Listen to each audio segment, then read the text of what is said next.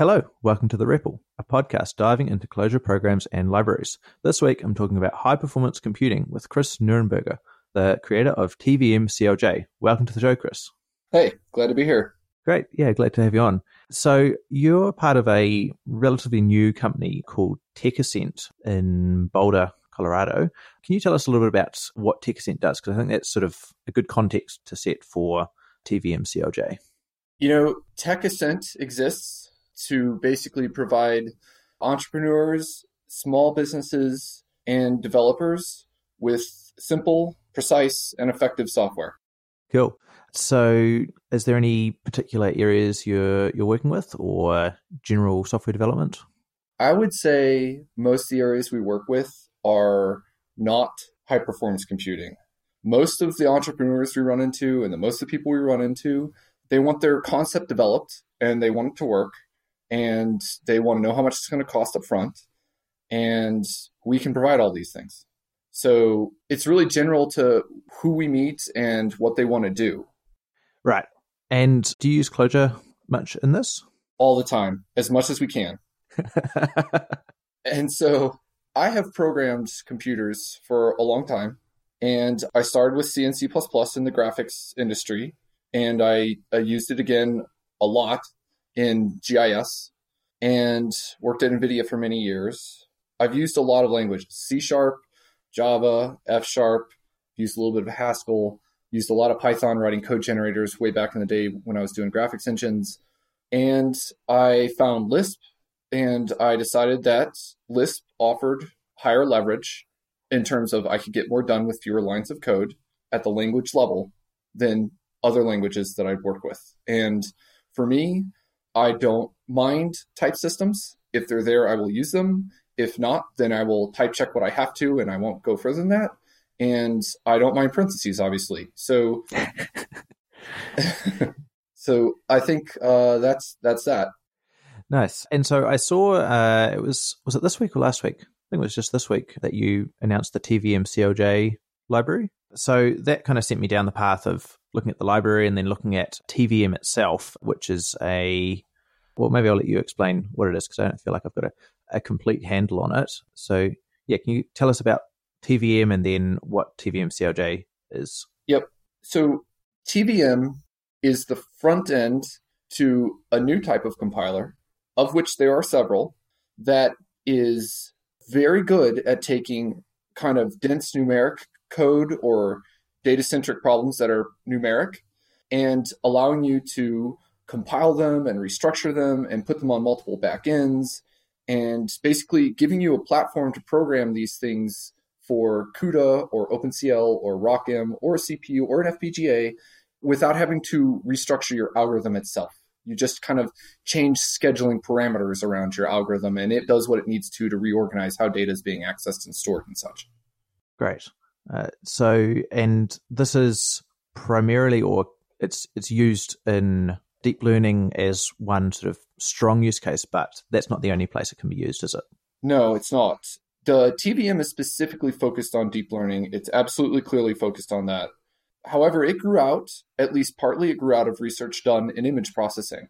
And it uses the IR from another one of the compilers, and that compiler is named Halide. And that compiler is used at Google for almost all of their image processing. My guess is Apple's got a similar tool. But in any case, you can use these tools for lots of things. And they grew out of generalized research into how to take these dense kernels, like a GEM kernel, and how to restructure them to make them fast for different environments. And it turns out image processing and neural nets have a lot in common, even if you're not doing image-based neural nets. I see. And so then what is TVM CLJ? So TVM CLJ is from the ground up JNA wrappers on TVM. So the basic C interface of TVM is wrapped with JNA. Then there's a fairly thorough architecture wrapping all of that, allowing that we developed writing Cortex a year ago to enable computation on data types that aren't native to the JVM and to enable very rapid copying of contiguous containers of data. Because it turns out, especially on the JVM, you're never dealing with the native data type you are going to use on the device. There's always going to be a transfer step. And for a lot of the problems, the transfer step ends up being so expensive that it makes it not worth doing the problem in the first place in a better system. And so in order to greatly expand the set of problems you can use, you absolutely have to have as fast of a transfer step as you can. And that's the whole tech.datatype subsystem is focused on, number one, more data types than are supported by the JVM, and number two, transferring data between contiguous containers as fast as possible. So can you talk a little bit about the data types that are not supported by the JVM and why you might want to use them? Yeah, so the JVM doesn't support unsigned data types, and that's the first big one. So image processing always is unsigned data types, and a lot of scientific instruments are producing tons of unsigned data.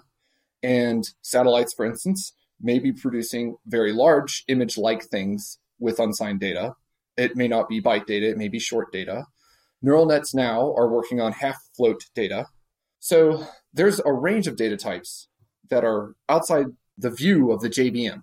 And we can't extend the JVM to add more primitive types. I'm not proposing to do that, but we should be able to work with them regardless.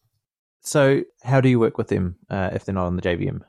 Well, there's a lot of engineering under the covers of the data type system to, for instance, if I say a buffer is unsigned byte, what I mean is going to be stored as bytes on the JVM, and I can't get around that.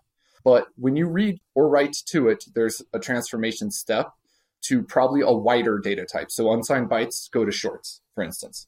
All the math happens in shorts, and then they get transferred back to unsigned byte through an operation that will give you back the same result you would have gotten, roughly, like in most cases, as if you had just stated unsigned byte land. Does that make sense? Yeah. So does that mean there's a lot of copying, or you're doing a lot of casts back and forwards then? There are, absolutely. However, most of that is done in kind of dense arithmetic in kind of the tensor subsystem. And that's actually another place where having a tool like TVM is useful, because I can do unsigned arithmetic on the CPU without all those casts. And I can take all my dense things and do them all at once and then cast them once, back to the byte land that the JVM lives in. Right. So it's not going back and forwards. It's you send them across once, right, do all your work, and then when it comes back in the right format. Exactly. Right. Okay. That doesn't seem quite so expensive then. And how are you doing your efficient copies? Is the data off heap to start with, or? It may or may not be. Yeah. How are you getting it? Yeah. So let's talk about that. That's a key aspect of how this whole system works, and nobody talks about it. And it's something that is important for the long run of this working well, in that there's two aspects, right? Number one, we have multiple data types. So you might have a copy from a container of one data type to a container of another data type. So that's one aspect. And that's where kind of I have to convert all the data, upcast it or whatever, and then convert it to the other data type silently. And I've written a bunch of very carefully written macroed copy functions that are exactly specific to the two data types. So under the covers in the data type library, there's this huge map of container type, source container type, destination container type, source data type, destination data type. There's 4 possibilities there. And that map is specialized out in various different ways. So the first thing I do is I use macros to know exactly the data types I'm talking to. Am I talking to arrays, NIO buffers, or something else? That's the first thing I do, and there's a lot of engineering there. The second thing I do is, if I'm dealing with a C++ heap buffer or out of the JVM buffer, then the JNA library has optimized pathways for some of those, assuming you're not doing a marshalling pass. So assuming it's floating point arrays or whatever to a floating point pointer, then that library, the JNA library, already has marshalling, or already has a fast path for that. Then finally, I find the C library memcopy for when it's, heap buffer to heap buffer. And I use memcopy when I can. And if none of those work for you, then probably you're in tensor land of some sort, and you can custom generate the code that will work for you with TVM, and off we go. Great. And is there a way to sort of throw on a very inefficient transfer path? Are you able to say, like, rather than just trying to do this, let me know that I've coded it wrong? Or do you not run into those cases? You absolutely can. There's a Boolean deep in the data type library that is exactly throw on slow path or something like that. And if you set the Boolean to true, it'll throw. But the slow path is probably 100 times slower. I mean, I think it's 100 times slower than the optimized Clojure methods that I wrote, and they are 10 times slower than if you hit the mem copy or a fast path somewhere like that. So if you hit the slow paths, you will know it. It will be the top thing on your profiler. Right. Okay. So it sounds like you've put a lot of work into this. And so what's kind of the motivation behind this? And maybe talk a little bit also about, I guess, how this came from Cortex, because I know you were really involved with building that as well. So Cortex is when I first saw that this type of thing was crucial to doing high performance computation from Clojure. So from day one, I saw Cortex as simply an application of high performance numerics, period. And I see all of machine learning that way. So if you have a solid subsystem for doing high performance numerics, then you can do good machine learning libraries. If you don't, then you can do machine learning libraries and they won't scale. So for me, I've done a lot of high performance work, and I always got frustrated when people said that make a blanket statement like Clojure's slow or Java's slow or JavaScript's fast, or who knows what, because the definitions of those are very vague. And it turns out if you capture a few of the common cases, then, and I can bind to something like TVM, then effectively I can use Clojure for a huge more range of problems than I could have before, because Clojure's got all the things it's really good at, and it wasn't good at high performance numerics. But with TVM now it is.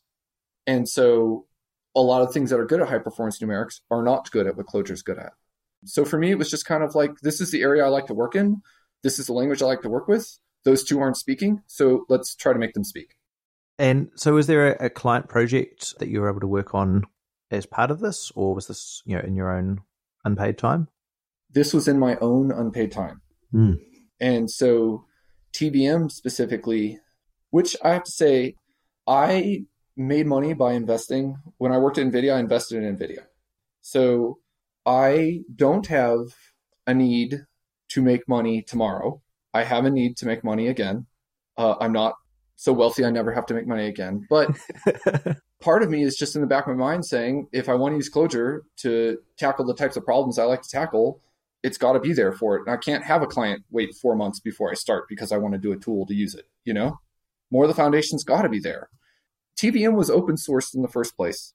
And that Tianqi Chen also built something called XGBoost. These are tools are so involved and expensive to develop. And if they can afford to open source those tools, I can certainly afford to open source TVM, CLJ, Yeah, I like that. And it's creating a huge amount of value for people open sourcing it.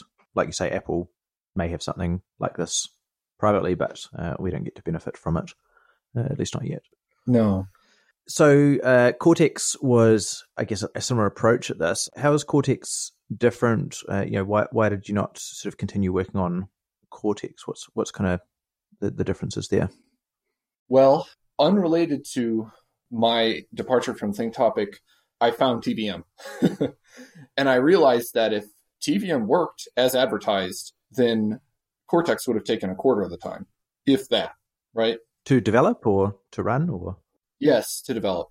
I spent so much time writing a generalized math backend and writing CUDA kernels for this, that, or the other thing. And, interfacing with CUD and N, which is CUDA's. I just spent a lot of time doing these things. And TVM's a better way to do all of them. It was just like, okay, that is awesome. And instead of making Cortex go further, and I don't see a lot of community support for Cortex, and I see good reasons not to support it in a lot of ways. So instead of going further in a way that's probably not productive for the larger Clojure community as well, I'd rather just spend time on TVM. And it's a smaller bite. Like, I'm not controlling a whole machine learning system now. I'm just controlling a tiny little compiler. But I feel like there's space for Clojure specifically to be used in a lot of places. It's not used now. And this compiler is a piece of that. I'm sorry if I sound like a record with those repeating that. But that is a key aspect of it. Clojure's tiny. The community's really small. We should be working hard to build bridges and expand Clojure's use cases into places it can't be used now, in my opinion. Yeah, I think that makes a lot of sense, especially for things like deep learning and numerics, where there's so much investment going on in other places, and there's just no way we can really match it just by ourselves. Not in the short run. In the long run, who knows? But not in the short run. Yeah. At a certain point, just the overwhelming numbers of people working on stuff do feel like they overwhelm a single hardworking Clojure developer. Oh, absolutely, they do. It depends on what you're talking about, for sure. That field is moving really fast, and you just got to sit back and take a patient view and kind of pull the diamonds out of it as they appear. And I think that's kind of what both Karen and I are trying to do. Yeah, so you mentioned Karen Meyer, who's been working on MXNet for Clojure. So can you kind of give like an overview of sort of what's the landscape of numerical tools in Clojure, and perhaps how things like TensorFlow and Caffe and MXNet sort of fit in with TVM? Like, how do we think about all of these different tools and libraries? Well, TensorFlow, MXNet is something totally different. And this is why. MXNet is actually somewhat based on DMLC core, which is the core set of data structures that TVM is sitting on. So MXNet has actually TVM running underneath it.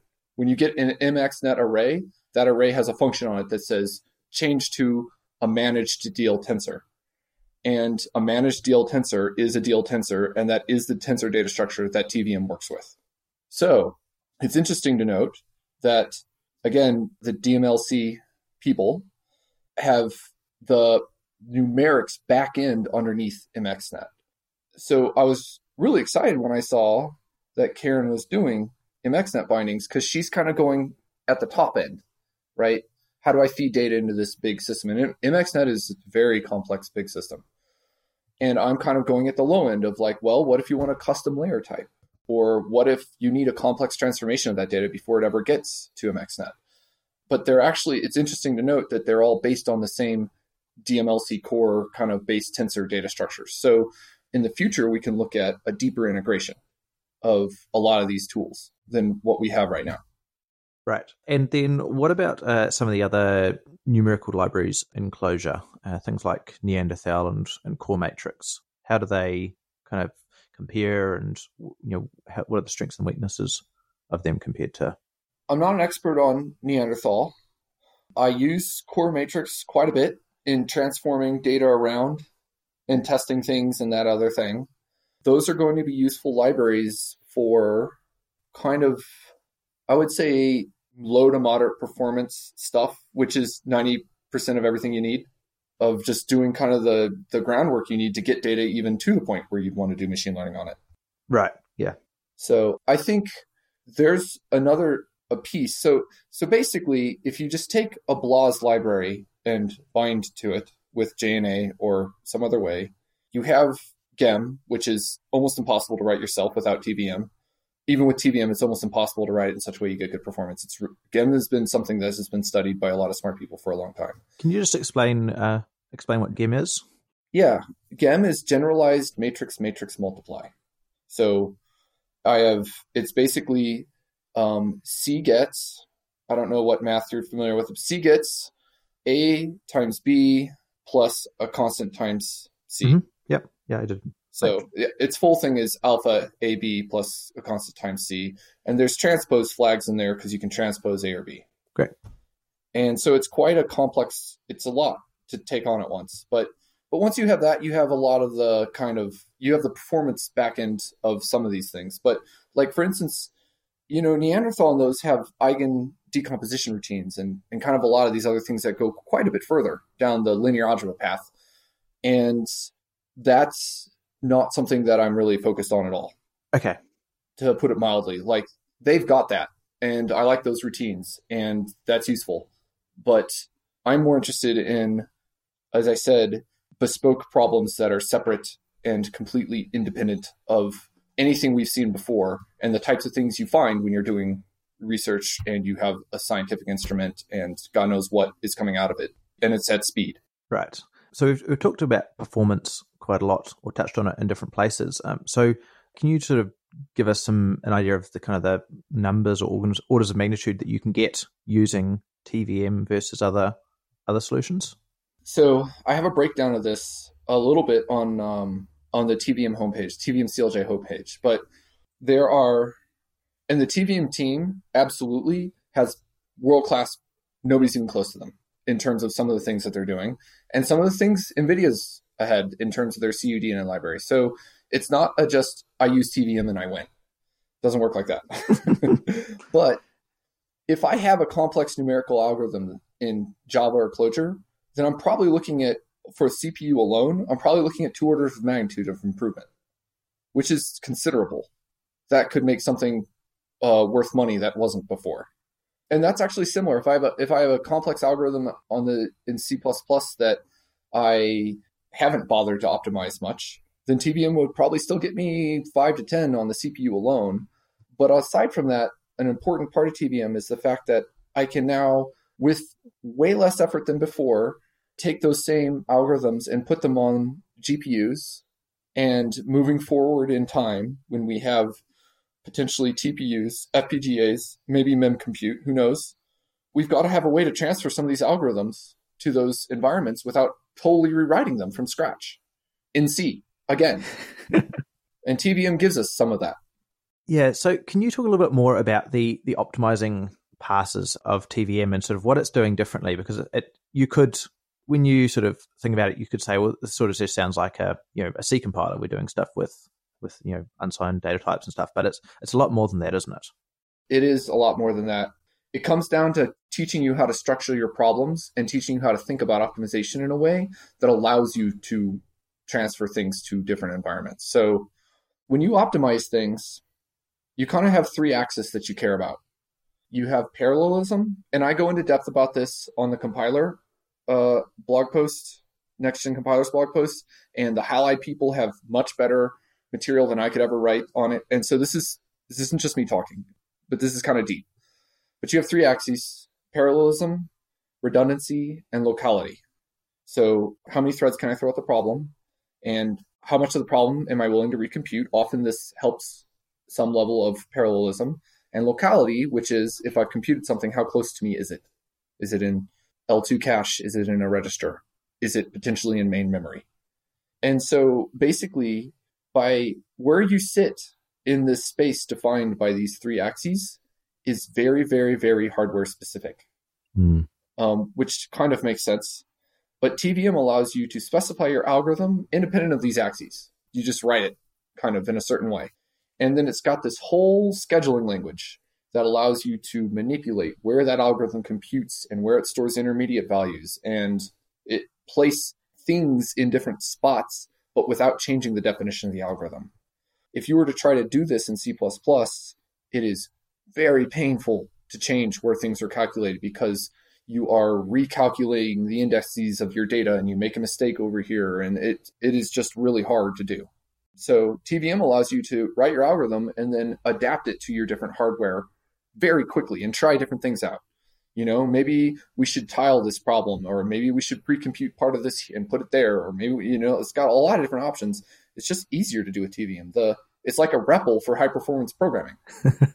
It's the exact same concept where I can try things really fast and I can test them out, and they may work, they may not. And in general, I will find the best solution, but I'm not having to get into the weeds of writing C++ code and that kind of thing. So how orthogonal is the algorithm you write from the back end that you are targeting? When you're writing your algorithm, are you, in the back of your mind, are you thinking, I better not do it this way because I'm actually targeting an FPGA and that's going to be bad for it? Or can you think above that layer? It's mostly orthogonal. Of course, it's not 1,000%. You can't do something really naive and have it work. In general, breaking your algorithm down into granular kernels helps a lot, as opposed to doing it all with a big reduction in one kernel. But even if the scheduling language is so powerful, you can say things like, tile this here, compute that there, inline these 4 kernels into that kernel, you can really change the expression of that algorithm quite a long way. So it's a choice. How much do you want to bake into your definition of the algorithm about how you expect it to be done? And how much do you want to kind of manipulate with the scheduling language in order to adapt to where you are? It's almost the old like bias versus variance trade-off. You bias your algorithm towards the hardware you want, but then the scheduling gives you tons of variance. Sure. And so you write your algorithm and you also have to write your scheduling code. Is there, so I guess that means that you then have to have a pretty deep understanding of the hardware that you're targeting at that point. You do, but there's a broad simplification that's important here in that basically you have two classes of hardware for now called CPU and GPU.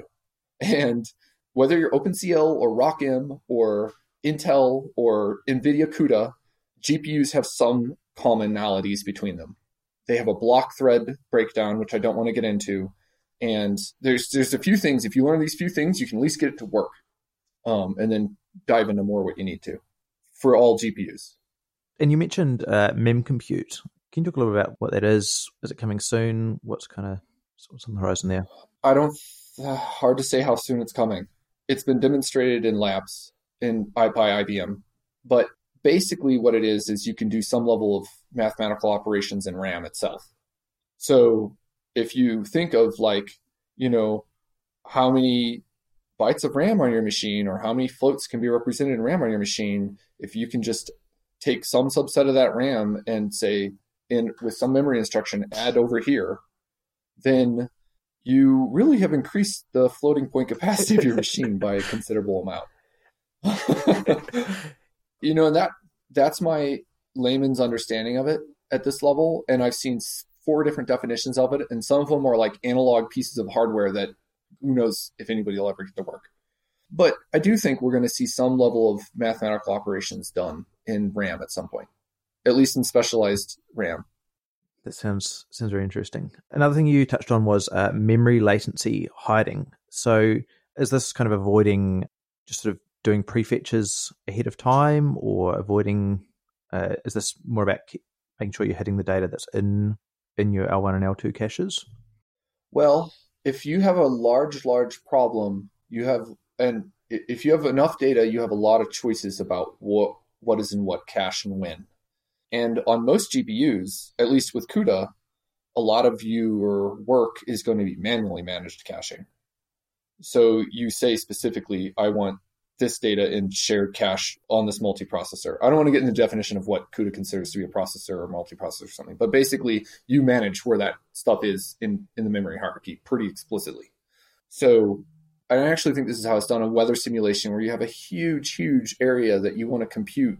And the reality is the effects are only somewhat localized, but really it's a global situation. I think the way they do it is they do it with grids that are slightly overlapping of each other, and those grids are carefully chosen to fit in various levels of the cache hierarchy. And then they have to communicate those results to each other, but you only have to communicate to the people next to you because it is locally a local thing.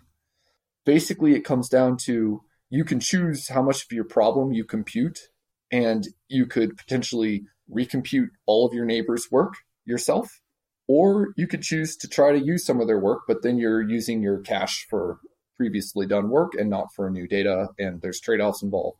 It's coming down to those, where do you want to be on those 3 axes I talked about earlier? And that's dependent on your architecture and your cache sizes and all sorts of other things. So someone can use your TVM CLJ bindings directly. I mean, I know it's general purpose, but if someone wanted to do some AI, machine learning kinds of things, how would they choose between something like Cortex and TVM? Well, it depends on how unique is your problem and how big is the data. If your problem's not unique or the data is big, I think you only have one choice, and that's use one of the big toolkits. And versus if you, for instance, have some gradient or optimization problem that you want to work on that is unique, you're a researcher or you know this math and it's actually not neural net specific, but it's still an optimization problem and it still does a lot of complex stuff, then TVM is probably your best choice. Or again, I think probably TVM in financial models where you're doing Navier-Stokes or something like that. I think there's a lot of places where you might end up here, but I would always recommend your first step should be TensorFlow or MaxNet for almost any machine learning. Actually, let me take that back. if your problem's at a scale where you need a neural network or your problem adapts to a neural network, then I would always recommend MXNet first. Let's just be concrete. Or TensorFlow. I really like TensorFlow. I think it's really fun to use. Most of the problems you're going to run into that are ML based, you'd be better off not solving with a neural net. And neural nets introduce a lot of variables into your equation that you'll have to figure out every one of them and where it sits in your hyperparameter cube and all this kind of other stuff. So I would strongly recommend for most people, start with XGBoost. Even for images, XGBoost does amazingly well on MNIST. And you could always use one of the big ImageNet to preprocess your image into a feature vector and use XGBoost on the feature vector. But XGBoost is so powerful and trains so fast. Again, it comes down to like your evaluation time. You can just try a lot of different things with XGBoost and be done in a day. And each one of those things is taking you 4 or 5 hours with a neural net. And so what is XGBoost? XGBoost is my current favorite ML toolkit. And all it is gradient boosted random forests, but it was written mainly by Tianqi Chen, the same person behind TVM. Okay. And I kid you not, if you don't get any signal with XGBoost, I don't think there's any machine learning system on the planet you're going to get signal with. If you're in an area where that's not true and you know I'm wrong, then you know enough to not be using XGBoost necessarily. But for most of us, most people, just try it with XGBoost first. If you get no signal, it's probably not signal in it. Yeah, that seems like a pretty good, sensible starting point. Is there anything you're really proud of in the TVM CLJ code that you've been working on? Anything particularly tricky? We went through that whole data type architecture, figuring out how to support unsigned data types and having the type checking work so that you can, for instance, it'll give you an exception if you say, I want to transfer this data between here and there, and it happens to have a value out of range. It's got the whole checked versus unchecked kind of thing that Clojure has, right? You can do checked versus unchecked math. Well, the data type library supports that same paradigm, which I wasn't sure about, but now I am.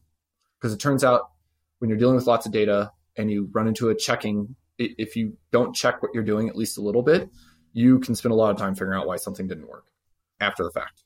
Aside from that, I put so much work into TVM. I explored using Java CPP to auto-generate the bindings and got that all working completely.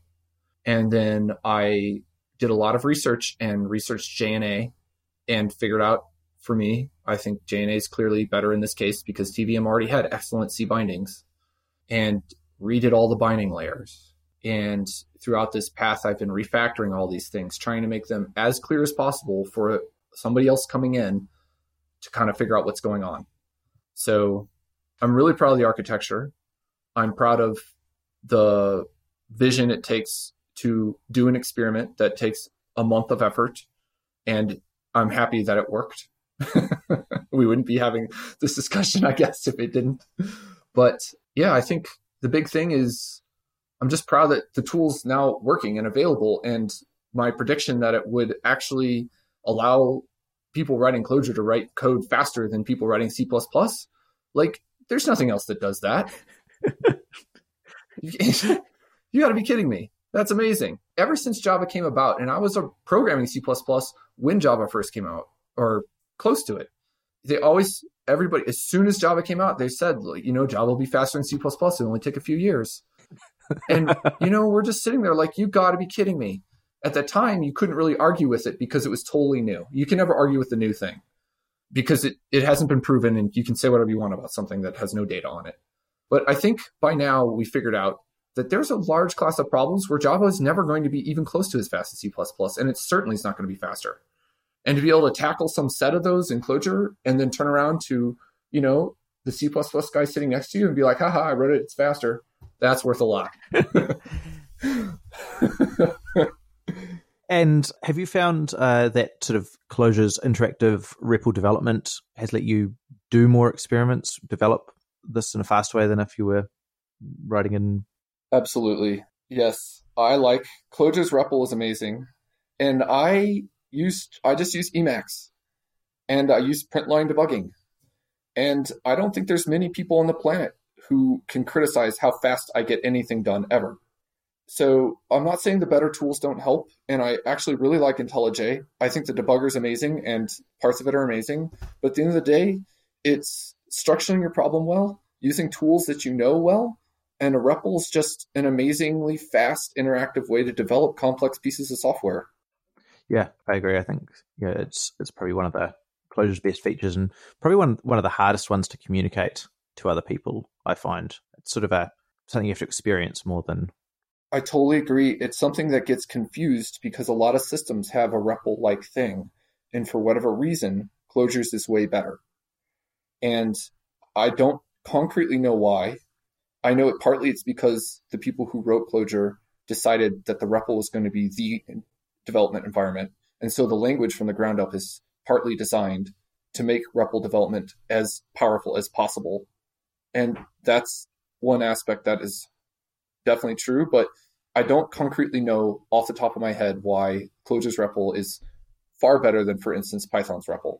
But I know that developing in Emacs is not, with Clojure, is not an experience I can get anywhere near, aside from developing Common Lisp using Slime in Emacs. And nobody else has gotten that close to it, in my opinion. Yeah, I'd agree. And I have wondered the same thing as well. I don't have a good answer for that. So just to sort of walk me through, if I'm using TVM CLJ, my data starts in the JVM. I can write some algorithm with your TVM CLJ bindings to describe the kinds of computations I want to do. I can then send the algorithm, the scheduling instructions, and the data across to TVM to actually do the work, and then I get my data back in the end back into the JVM?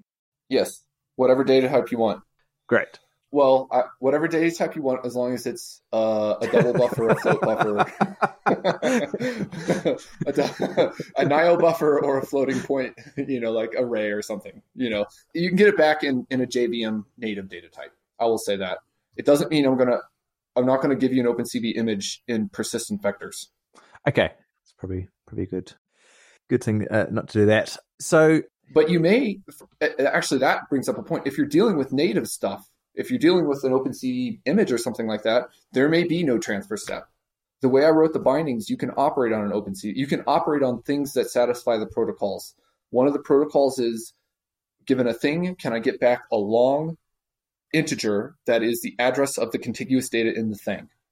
And with that, along with a few other protocols, I can just operate. You can operate on it in TVM directly, period.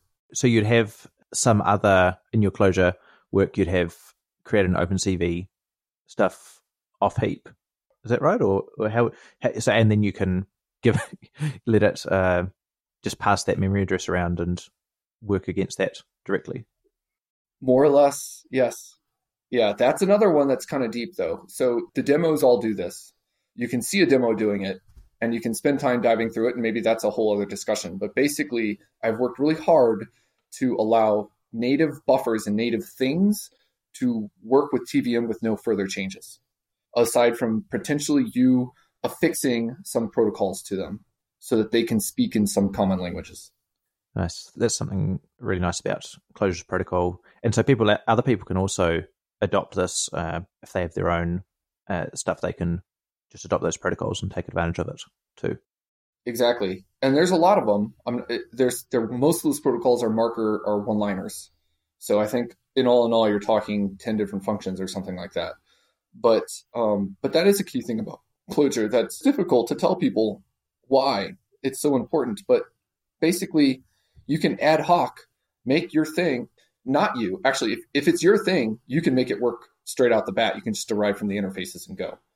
What makes protocols amazing is if it's not your thing. I didn't write the OpenCV library that I'm using. The Java CPP people did. And they don't know anything about TVM. They could care less about my compute subsystem. But I can bind a bunch of protocols to it, and then I can use their stuff in TVM, and I can do computations on it outside of TVM using the tech compute library and whatever. It's just, I can bind these protocols to things way after the fact. And that is just amazing. Yeah. I don't know other languages that have that after the fact, kind of runtime level after the fact binding of an interface to a type. In an efficient manner. In an efficient manner, yeah. Efficient enough. I mean, if you can do it at all, that's the other sweet thing about TVM is it allows you to work on big chunks of data at once. So you can afford all manner of inefficiencies in the transformation steps, really, at the end of the day, in terms of type transformations and this kind of thing. You can do 50 type transformations on the way in and 50 out. It doesn't matter because you're working on megabytes of data with an algorithm that's dense numeric. That, I think, is key for getting good performance out of a lot of the systems, actually, is you can't win with a lot of things, in my experience, and this is absolutely true in the graphics industry. You cannot win if you have chatty interfaces between systems. So, for instance, you don't want to be getting the next byte out of a buffer. I want to, in block, copy 4 megabytes of a buffer over to here. Mm. You know what I mean? So you can't possibly have an efficient system if you're doing chatty little noisy things. You've got to operate in bulk and you've got to do things in batches.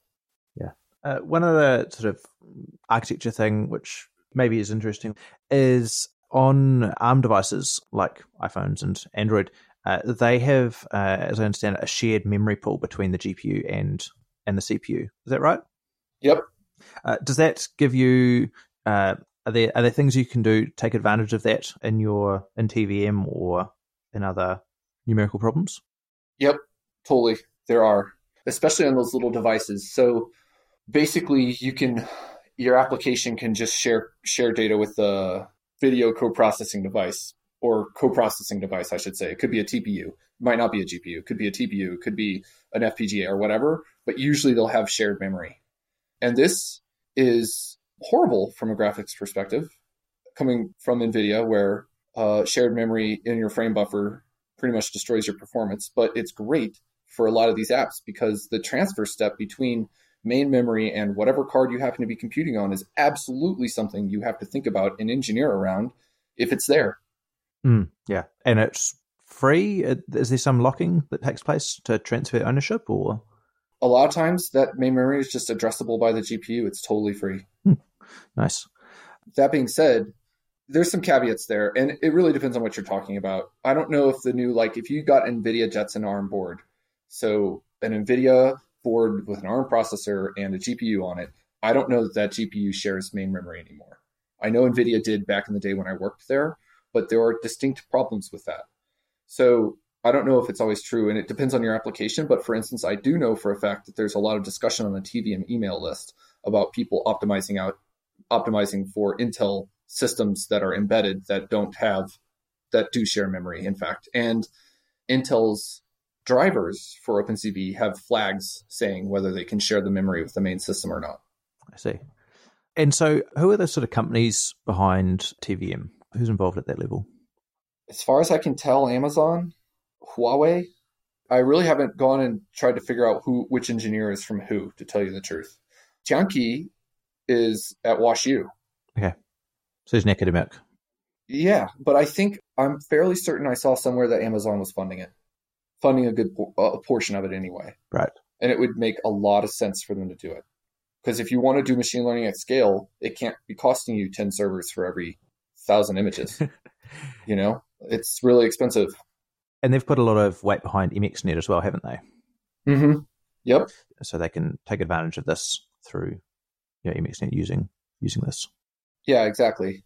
And so over time, I think you're going to see it be easier and easier to work with MXNet. And what you see is in training, even though training takes a long time and is annoying, you do it relatively few times. But then you go to inference, and like ResNet 50 has 176 layers. It's 50 modules. It's not 50 layers. And that is expensive to work with in terms of inference. And so developing the whole graph compiler and developing the whole kernel compiler, these are all tools meant to make these big, complex inference algorithms, for lack of a better term, networks, cheaper to compute. Can you just for people who may not be aware of those two terms, can you just describe the difference between training and inference? Yeah, so training is where I want to solve the optimization problem of I have a large network or I have a blanket black box and I have a bunch of samples and each sample has an answer. And I'm going to take all these samples and throw them through my black box and look at the differences between what the black box predicted and the answer. And I'm going to use those differences to inform the black box of how to get better. So that is training any ML system on the planet. And that's probably any optimization problem, actually. And that is very, very, very expensive. Training one of the bigger nets is something that you can expect to take a week on a single GPU for a world-class system. So that's one edge of it, right? But then if you're Amazon scale, you have one team and say they have 10 boxes, each box has 8 GPUs, they have 80 GPUs, they can train whatever they want. And they're done in like a couple days at the most, maybe 3 or 4 days. But then you are publishing your facial rec service, you could have 1,000 customers, you could have, 1,000 images a second or 1,000 images an hour, probably more like a second, and that you want to do inference on. And that's just a vastly larger scale than what you're training at. Right. So even though people talk about big data in the sense of it's important to have a lot of data for certain classes of problems, doing inference at scale, especially if you're Amazon or Google, is even a harder problem in terms of like, how do we do this without boiling the oceans? Literally. So if I want to start using TVM CLJ, is it hard to sort of build the binaries and the bindings myself? Hard is different for different people, but I don't think so. I think that one thing that team has historically done, and this is also true for XGBoost, is that they're very, very careful with how hard it is to build their software. So they've put a ton of engineering into their build system. And you can tell by the fact that it feels like there's no engineering behind it, and it's very simple to use. But my experience with big open source C++ projects is that they are not easy to build. And TVM for me was very easy to build. And can I use this on a Mac as well, if just for development, or do I have to be on a Linux system? Our target was everybody. Great. So I provide a Docker container so that you can test out the demo projects without having to build the software, which maybe Docker's not the easiest thing. It was the only thing I could think of, right? And the binaries, if I mix them with the jar, the binaries alone are like 6 megs. So even providing them with the jar, I think, is questionable, because who wants to download an 8 megabyte jar? Maybe you don't care. But I feel like it's very easy to build. And we put a good amount of engineering into making the TVM CLJ system just try to find TVM on your system. So you build it, you install it. It looks for a system level TVM library before it ever will try to unpack anything from the jar. And this is really how MXNet and TVM should be. They should be things provided by your system because they bind so closely to your hardware. Yeah, it would be ideal to be able to compile it on the machine you're going to run it on, because it can then take advantage of those hardware features. Is that right? Yes. At the very least, you want to compile your kernels on the machine you're going to run on. TVM could have been compiled with the libraries and hardware will be available on those systems itself. But there's a difference between compiling the compiler and using the compiler to compile a program. Of course. Yes. In this case, the compiler itself does. Like, I can't run TVM on my laptop if it's compiled with CUDA bindings. So the compiler does have some bindings to the system itself. It's not totally just a general piece of software that does a translation. And what about more general sort of production usage? Do I need to be careful with any memory stuff there? Yeah, so we outlined some of these things that we have actually run into several times in production.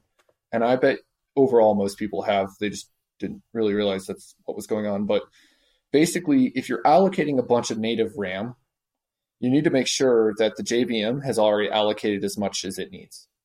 Because if you, for instance, say, use -XMX to tell the JVM, it could potentially have 4 gigs if it wants it. Then you allocate all the RAM on the machine. Then the JVM tries to allocate some portion of the RAM you said it could have. It will hard crash if it cannot get that RAM. It has no checking for out-of-memory conditions in terms of what it gets from the OS. Its checking is it blinks out of existence. So what I recommend, and I think people almost always do this in production anyway who are conservative, is always use -XMS and set it to the same value as -XMX. And there's a host of problems you avoid this way.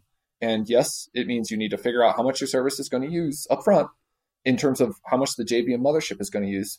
But if you're using TVM, my guess is Your native systems are going to use the vast majority of the RAM on the system, and your mothership is going to use a tiny percentage of that.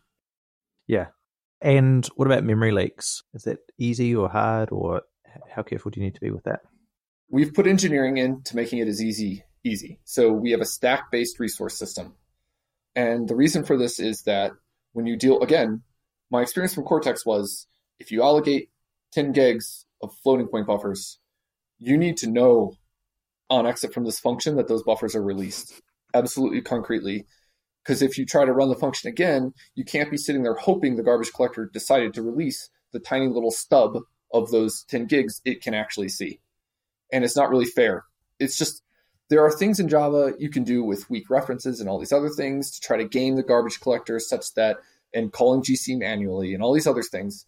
I felt like that was way harder to understand than just saying, when you exit the function, all your shit's gone. And I'll guarantee it. And that's really the only thing we have is that kind of stack-based resource system. But I think that's enough. With careful thought and engineering, actually with not even careful thought and engineering, you have to be careful when you start giving things back to people that are native objects outside of the stack-based resource system. I see. Yeah. And so how long did this all take you? It sounds like a lot of work, a lot of design and thinking to create it. It's still a lot of design and thinking, to tell you the truth. But my good buddy's an artist, and he said, when people ask you how long it takes to do anything, you say it took 35 years. And, because it might have taken him a few hours to build a piece, or with him, it probably takes him a week to build something substantial, but it took years and years to develop the experience and the vision to get it done. If you want to talk just programming hours of TVM alone, are you including the time I spent doing Cortex, which taught me enough about the problem to feel comfortable doing it on TVM or not? I don't know. That's pretty gray. So, but I'd say a month of work, maybe a month and a half of work. Okay. On TVM alone, not counting the infrastructure. Right. And then 35 years before that to inform. Right. And then a few years before that to figure out I wanted to program computers. Right? So what's kind of the status of it? What's next? Where to from here?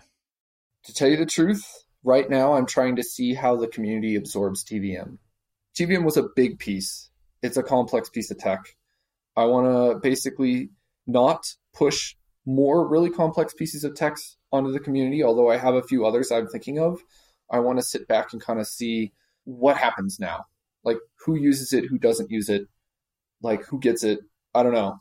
But I don't have immediate plans to do another big hard thing like TVM. There's an extension to TVM system that I want to do in C++, and there's enough bindings to two other libraries I really like. XGBoost is one of them, and Smile's another one, and those bindings are pretty much done.